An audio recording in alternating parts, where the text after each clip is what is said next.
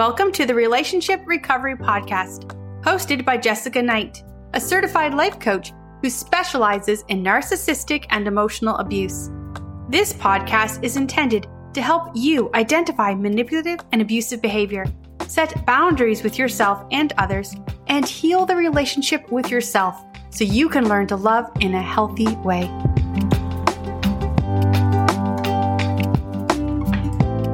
Hello, and thank you again for being here. A lot of people will ask me, how can I communicate with a toxic partner? When they say toxic, they typically mean emotionally abusive, narcissistic, borderline, whatever that might mean. And a while back, I created a resource that has been a huge help to clients because at the very least, it helps them frame how they can respond. And it's a PDF of canned responses.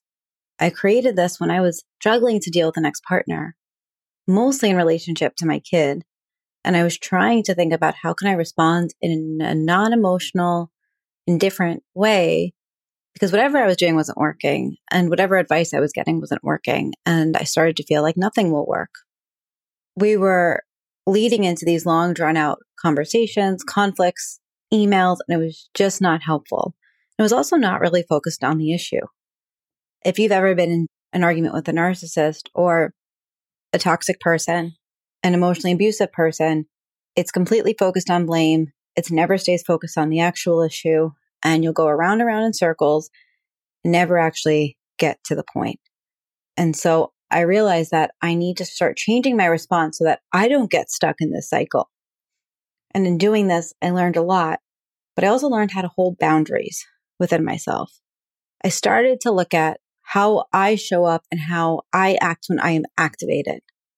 So today I want to talk through the resource that I created. It's free. You can get it at emotionalabusecoach.com. A pop-up comes up and you can just put in your email and it'll be emailed to you. And overall, the purpose of having this is to help you with boundaries. It's one of the first steps in healing from emotional abuse. Boundaries allow you to draw the line with what you will and will not tolerate. And sometimes this line is simply within yourself. Other times it's with your partner.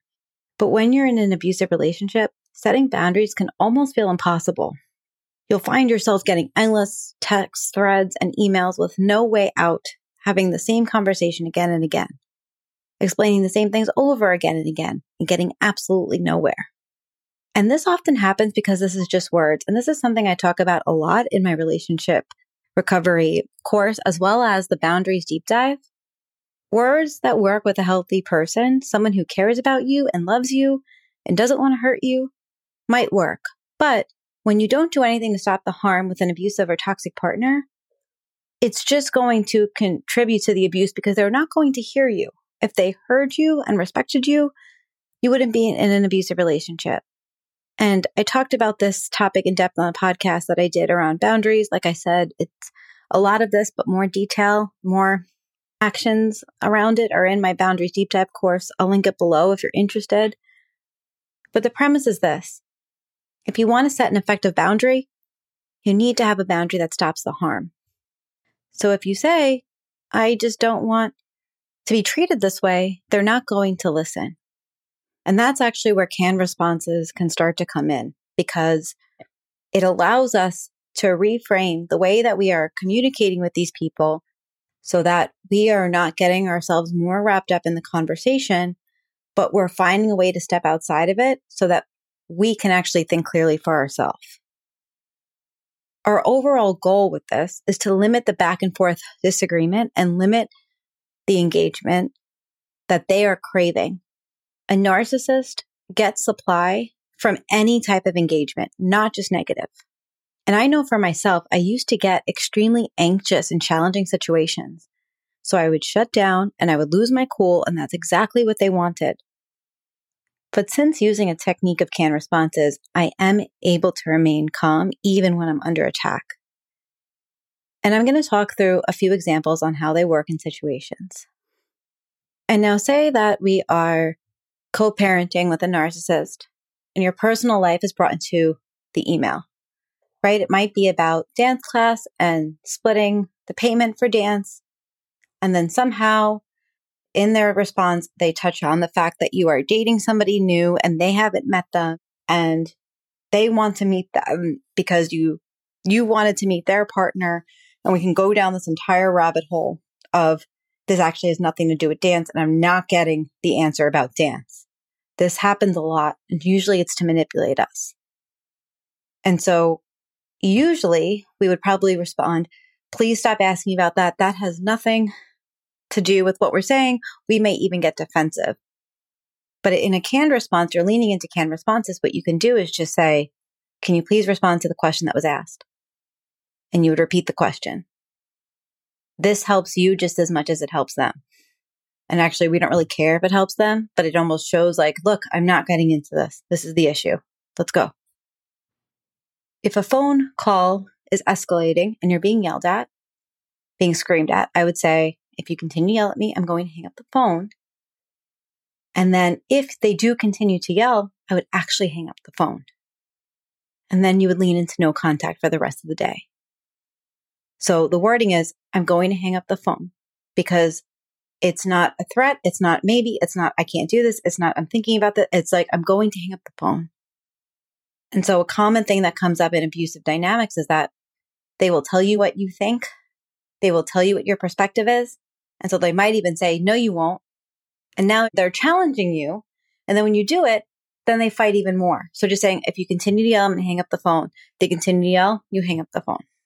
If they say, I can't believe you hung up on me, say, I told you if you'd continue to yell, I'd hang up. I'm not going to be contacting you for the rest of the day. Very gray rock, very simple. If you're in a situation where somebody is telling you what your perspective is, if you say, I don't feel that. I don't know why you're saying that. Like, it's not what I think. You're telling me a completely different perspective of what I think, and you haven't even asked me. Instead of getting defensive or trying to explain how you actually feel or what you thought or what you felt, you would just say, my truth is different from your perspective. Do you want to hear my perspective? That allows you to not get into the long drawn out explanation of what it typically would be. If they then respond to that and say something that would challenge that perspective, well, one, if they say, yes, I want to hear it, and then you share it, and they're like, no, it's not what you think. Be like, doesn't seem like you want to hear my perspective. It takes you out of that argument. And that's the purpose, because when you're in that argument, you're not thinking clearly. You can't think clearly. So in this PDF of 18 canned responses, which can be used in a variety of situations, I always recommend, and I work with clients on this, to define what responses work for you in your life. This is really important because if you do share children, you do need to make sure that the responses align with your situation and that they are still friendly in some way. If you want to hear more about that, listen to my episode on Yellow Rock communication, which I will link in the show notes. While this can be difficult and you will be feeling feelings about all of this, it's actually really essential if you want to be on the road to healing. And so I want to end this episode with one of my favorite quotes, and this is by Lundy Bancroft from his book, The Mind of Angry and Controlling Men.